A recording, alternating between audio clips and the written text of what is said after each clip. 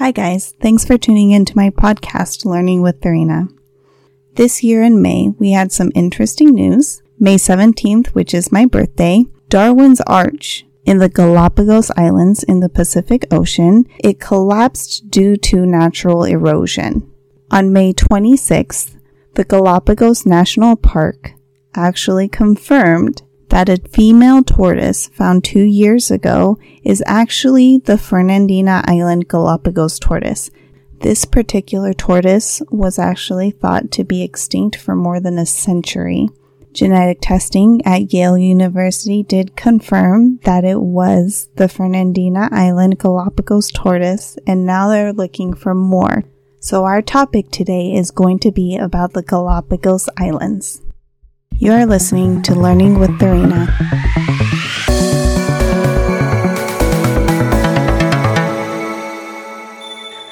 The word Galapagos is the word tortoise in Spanish, and we all know why. There's tons of tortoises, tons of different kinds of animals. We all know about Darwin, and we'll talk about him in a different episode, but today it's just about the Galapagos. The Galapagos Islands are part of Ecuador. They're about 550 miles away from the coast in the Pacific Ocean. They're located right on the equator, and so the weather is amazing. If you look at the weather, it's constantly 72 to 80 degrees Fahrenheit. And when I say constantly, I mean that's the daily average year around. So it's a great place for a vacation, especially since here in Nebraska, we had minus 30 earlier this year, and we were up to the hundreds last week. It's a great place to just go and explore all these crazy animals that you don't see anywhere else. And the reason for these animals is because of extreme isolation, the unique temperature and volcanic activity that the Galapagos Islands have. The Galapagos Islands is an archipelago of volcanoes, and it's actually quite a new series of islands compared to many other land masses in the world. You still have active volcanoes and flowing lava. The Galapagos Islands are made of 19 fair-sized islands and then a whole bunch of rocks. Only a few of the islands are inhabited, and there's about 20 to 30,000 people who currently live there. So let's kind of get into a little bit of the history of the Galapagos Islands. The Europeans discovered this island actually by accident in 1535, and it was discovered by Fray Tomás de Berlanga. The islands themselves actually didn't make it onto maps until 1570. In 1832, it was annexed by Ecuador. That's where Galapagos Islands gets its double names. There's sort of this English name and a Spanish name that usually goes with each island. There was a short time in history where Ecuador needed some cash and they were trying to sell it off to different countries. In the 1920s and the 1930s, you had a whole bunch of European settlers coming in, and they were giving all sorts of promises by the Ecuadorian government. In 1930, protective legislation was introduced to help the species thrive in the Galapagos Islands, and this was almost 100 years after Charles Darwin. Back then, they didn't know the effects of non-native species coming onto these islands, and a lot of them turned out to be invasive. And we've seen this time and time again, where we would have to basically eradicate all of the non-native species because they were harmful to the environment. And this is exactly what happened in the Galapagos Islands. Wild goats, dogs, rats, they killed off certain species that had no natural predators before they came.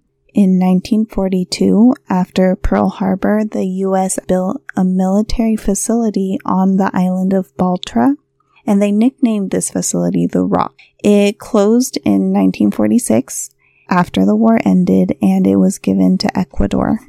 Now, the largest island on the Galapagos Islands is Isabella Island, and it's named after Queen Isabella of Castile. And the third largest island is actually Fernandina, from the Fernandina Galapagos Island tortoise that we talked about in the beginning. King Ferdinand of Aragon. King Ferdinand and Queen Isabella are the ones who funded Christopher Columbus's journey to America. They were also the parents of Catherine of Aragon, the first wife of Henry VIII of England. Now, the second largest island is Santa Cruz. And Santa Cruz is the island that's home to Puerto Ayora. It has 12,000 people. It is the home of the Charles Darwin Research Station and the Galapagos National Park. The next island is Santiago Island, or it's called San Salvador Island. And San Salvador is named after San Salvador, which is the island that Christopher Columbus landed on in the Americas. And then our last island we're going to learn about is San Cristobal. And this island is named after Saint Christopher. And this is not Christopher Columbus Saint Christopher. This is Saint Christopher, the patron saint of seafarers, centuries before Christopher Columbus. We're going to wrap up today's lesson with some fun facts about the Galapagos Islands.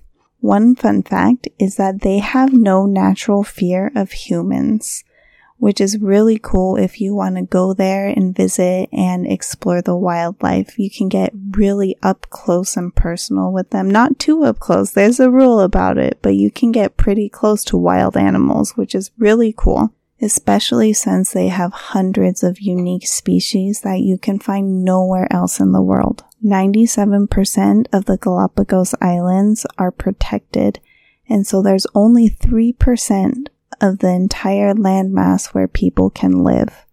The islands sit on 3 tectonic plates, the Pacific, Cocos, and Nazca.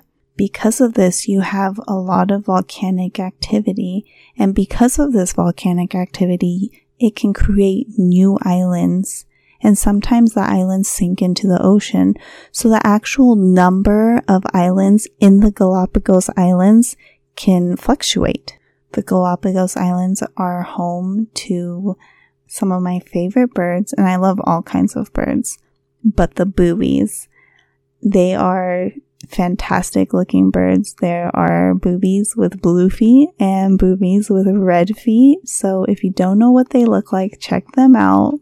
Do a Google image search because they are awesome. And despite the warm weather, they also have penguins. And last but not least, marine iguanas. Usually you think of iguanas as these lizards climbing in trees and eating fruits or vegetables, but these iguanas have actually learned to swim in the ocean and they eat green algae.